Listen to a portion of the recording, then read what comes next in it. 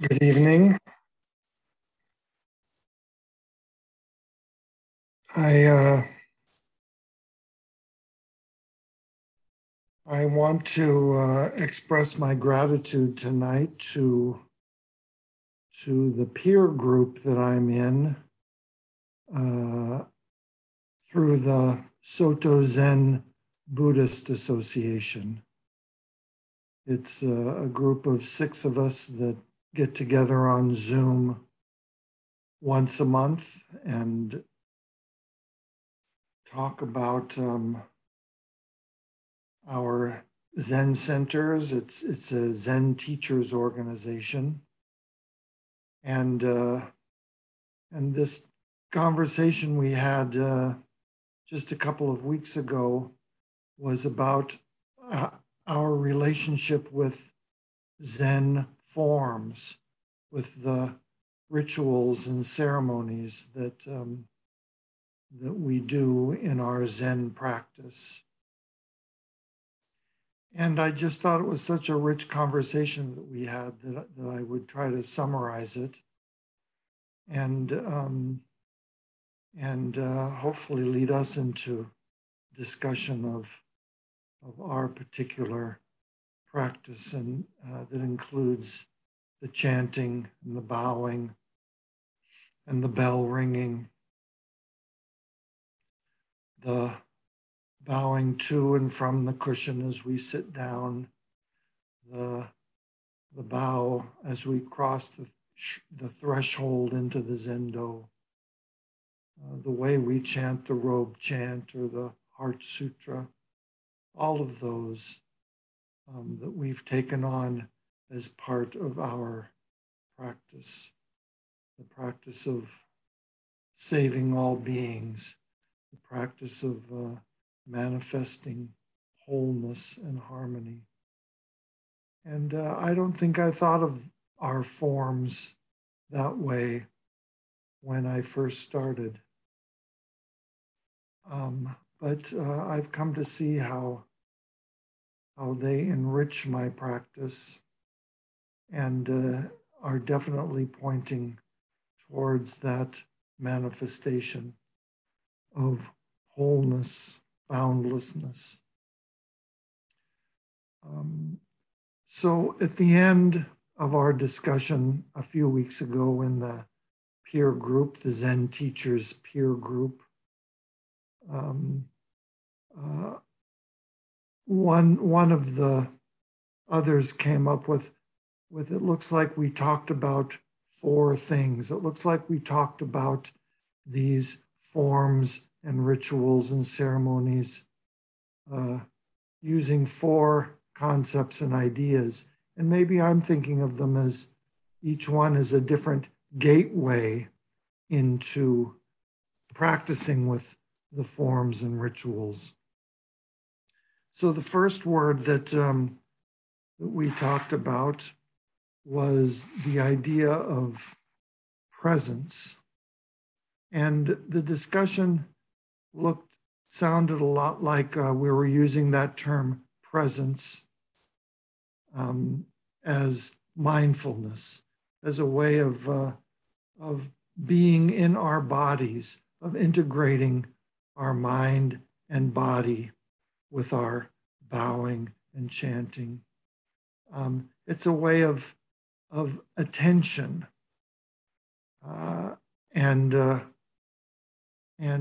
wholeness or wholeheartedness.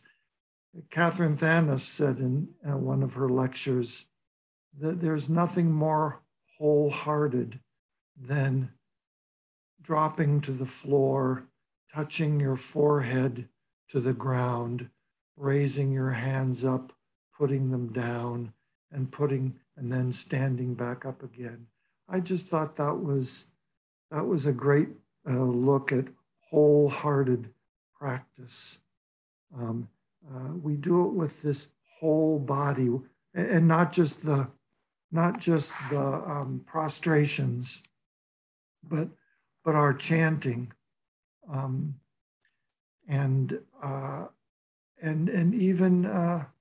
even Suzuki Roshi talked about the simple gasho, as a way of being completely in our bodies, not so much as a bow to another person or a bow to a statue of Buddha. Suzuki wanted us to be in our bodies and holding our hands so that the tops of our hands were in line with the nose, and going down at a 45-degree angle at the waist, and just feeling, what does it feel like to stop there and hold your body at 45 degrees and then standing straight up again.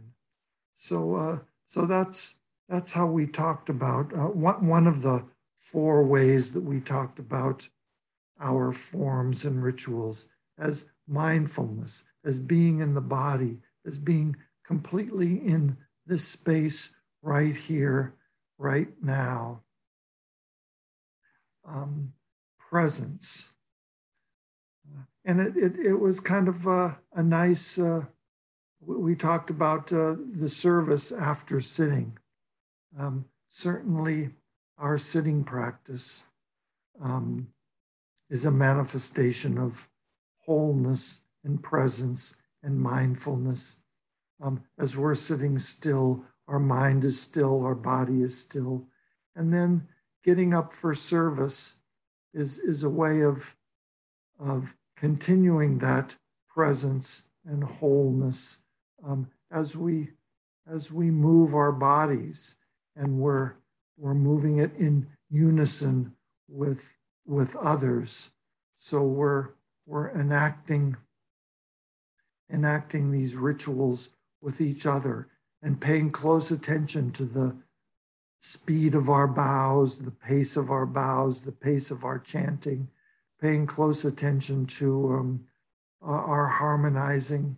So we thought of it as this, being present in a body that's moving around, that's paying attention to our environment and the practice of chanting and bowing together. So presence, mindfulness is one gateway into our rituals and forms. The second concept, the second word, that gateway, that we used to talk about forms, is the idea of compassion. And I think when we are mindful of our body in space, and we look around, even on Zoom when we do our chanting and our bowing, and we're realizing that this whole screen is practicing together.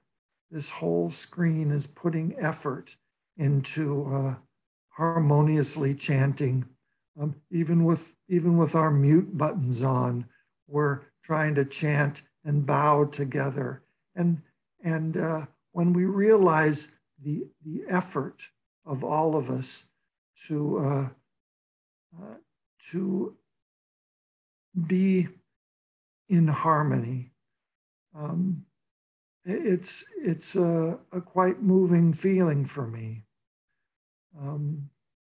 That I look around and say, gee, other people here are practicing in this way, are feeling nourished by this practice, and practicing with them supports my practice. And I hope that my chanting and my bowing can support their practice. And that's where the idea of, that's where compassion arises for me in our forms and rituals.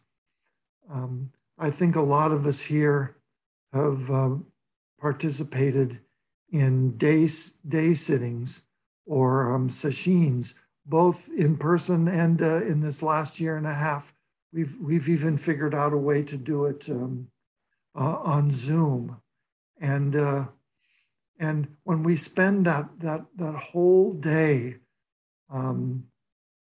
sitting together, clearing our schedules so that we can participate fully together, having chanting and services together, it's really quite moving when we think of this effort to realize wholeness and unity and boundlessness, and how doing it together supports our individual practice as well. So that's how compassion in our forms and rituals come up for me. We haven't done this in a while since COVID, but a good example of that is our meal practice in Sesshin. When the whole room is so intent on this long, 45-minute ritual of eating and chanting and passing the food to each other, all together for the sake of even in our meals, can we realize wholeness and unity and boundlessness. And it's such a ritual. It's such a beautiful ballet of people moving around the room, serving, punctuated by our chanting, punctuated by the silence of just eating, and then the clappers going off, and the next thing happens in our meal practice. So it's very moving, and even people, when it's their first time, put so much attention and so much energy in this long ritual of our meal practice, our oryoki practice, that it's really quite moving. And we finish the meal and we say, we've had no other meal like this. We hardly ever eat this way at home. This meal was not like the meal we ate together at breakfast. We've done it again. We've moved our hearts and minds all together to accomplish this great ballet of meal practice. And it's the feeling of compassion comes up so easily with that shared effort. So that's how we might enter the gate of our forms and rituals, through our boundless heart of compassion, presence and compassion. The third thing we talked about was refuge, taking refuge. Refuge in Buddhism is about coming home, flying home. I like the FUGE part that talks about flying home from a long journey, back home to stillness, back home to wholeness, back home to the family style. And most of us here on the screen are sitting regularly. We're coming home. We're flying home to our cushions, to our screen, and now to our Zendo quite regularly. But as much as we're sitting and chanting together, still most of our day, we might be practicing with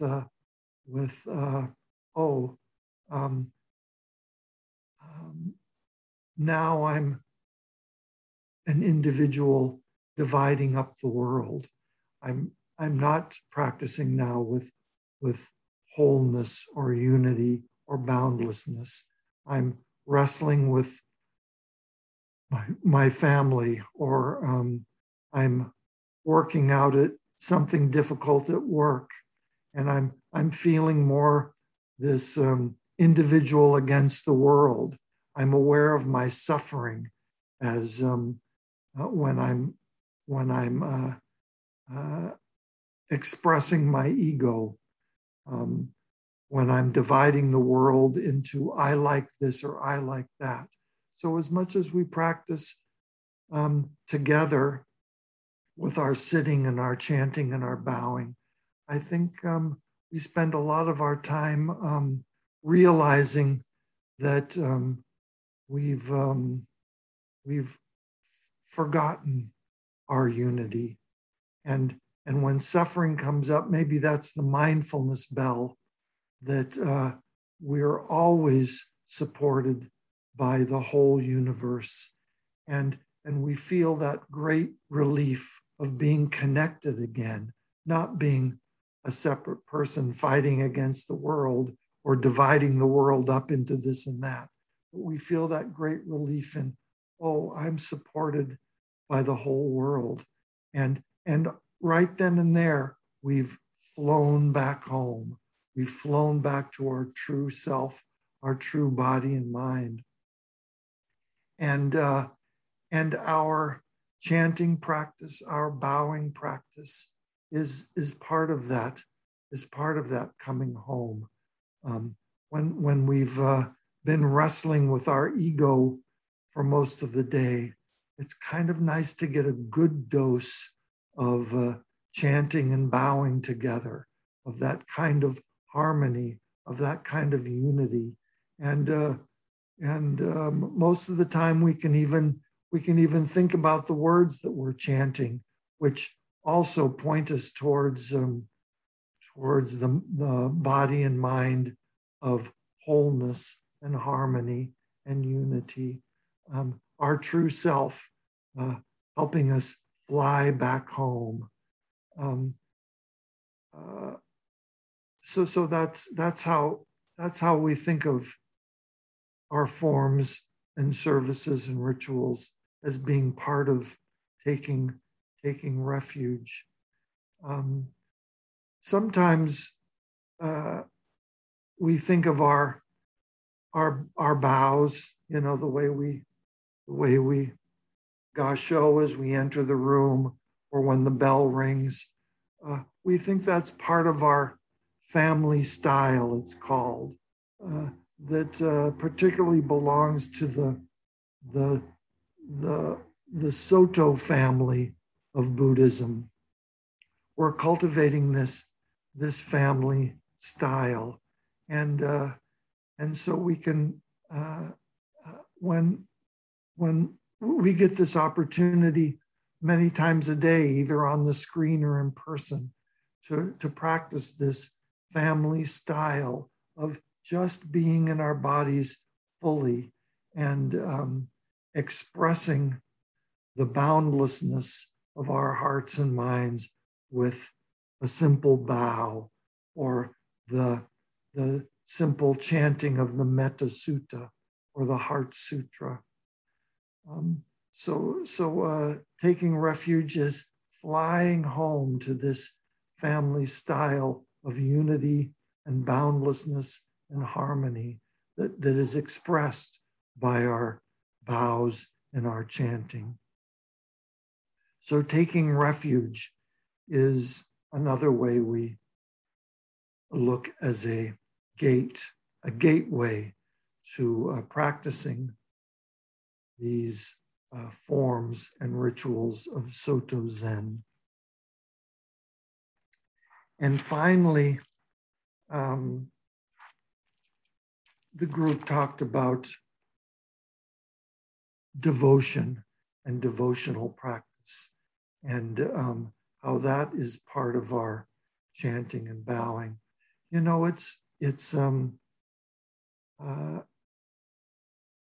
a lot of people don't associate Soto Zen practice with devotional practices, or maybe we don't think we're so attracted to devotional practices.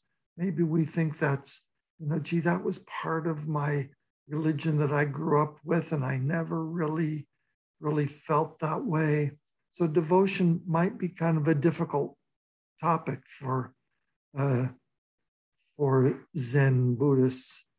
But I think it's easier for us to talk about gratitude. And I think gratitude is one of the reasons that we keep coming back again and again to our sitting practice, to our bowing practice, to our chanting practice, because we found that practicing this way, practicing the precepts, practicing with wholeness and saving all beings has nourished us, has really become part of us. And we want to express gratitude for this is a way that enriches me when I am in my life with wholeness rather than as an individual dividing up the world.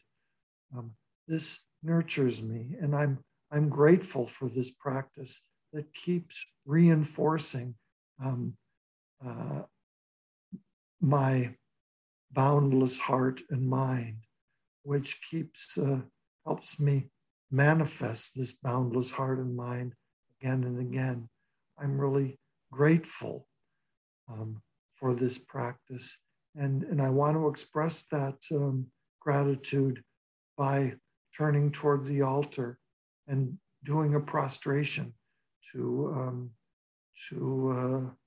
the universe that is supporting my practice, and they're manifesting the universe is that image of the Buddha, so calmly right there on the altar.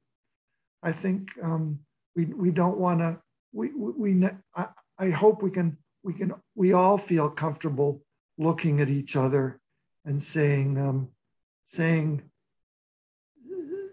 to each one of us, Rosie, your practice inspires me, or Stan, your practice inspires me, or Sandra, your practice inspires me. I hope we can always feel comfortable saying that to each other.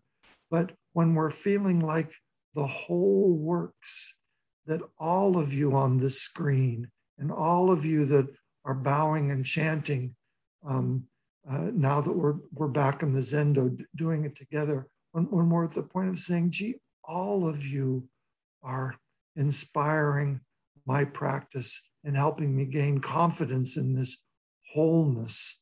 The way we say thank you all at once is turning towards that Buddha on the altar and doing a prostration and chanting the Heart Sutra and the other chants that we do, and really engaging fully in our body, even the individual practice of walking into the Zendo and doing our individual gasho is a way of saying, I'm grateful for all of you for practicing in this way, and encouraging my practice, and I hope by having my shoulders back, my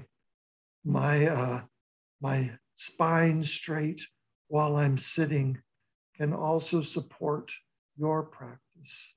So I think for me anyway, devotion is very close to gratitude, which I might be a little more comfortable talking about and feeling and expressing. So devotion and gratitude is a gateway into our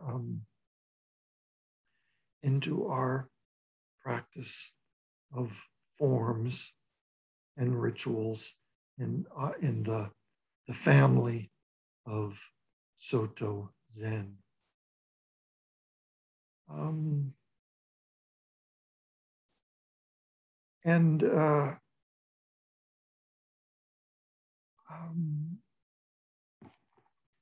This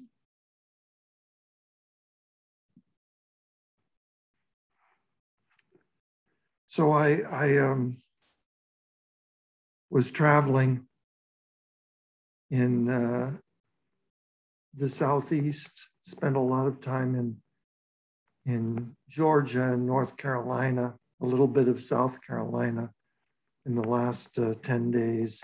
And so it got me reading Flannery O'Connor, who I've read throughout my life. And so I picked it up again and I read this short story that I wasn't familiar with called Greenleaf. Flannery O'Connor grew up in Georgia, and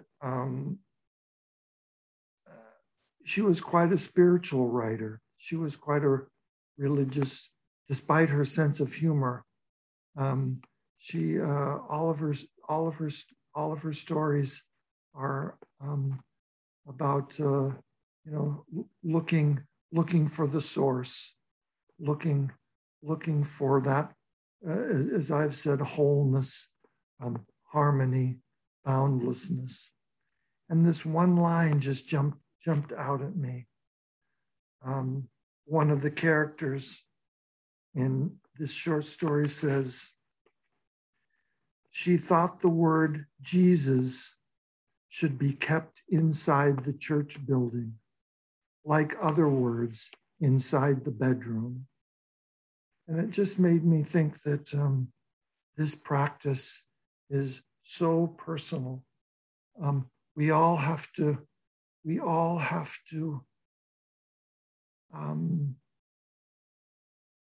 settle for ourselves our relationship with this practice of sitting and bowing and manifesting wholeness and harmony. We can teach how to sit. We can practice sitting just like we've been told over and over again. We can practice those bows over and over again in the way that we were told. But this practice is so personal. We can't find words to describe it.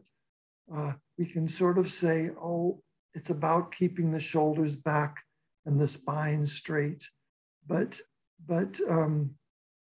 we don't come back to the Zendo. We don't come back to the screen again and again, sometimes several times a day, just to make sure that our spine is straight.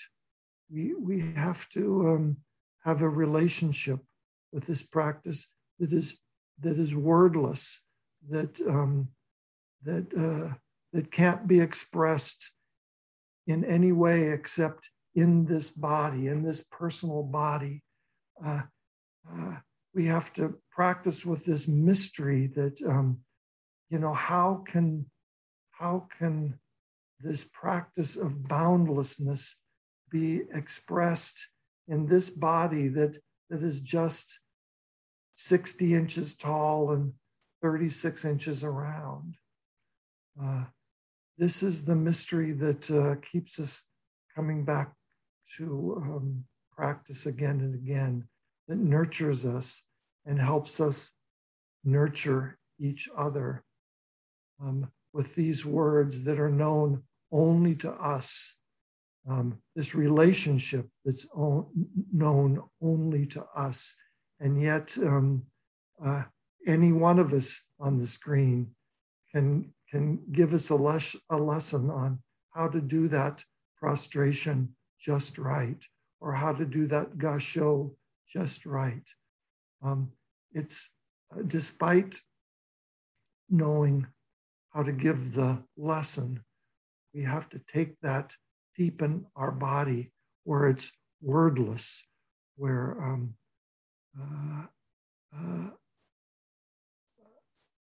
only pointers towards the real relationship, which is boundless, which is unexpressible. So with those last words by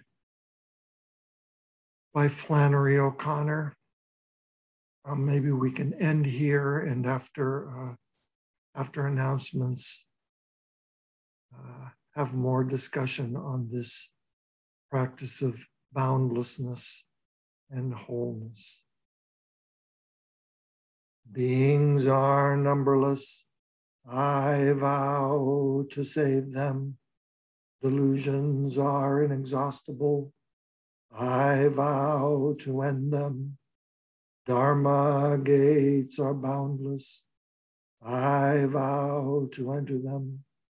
Buddha's way is unsurpassable. I vow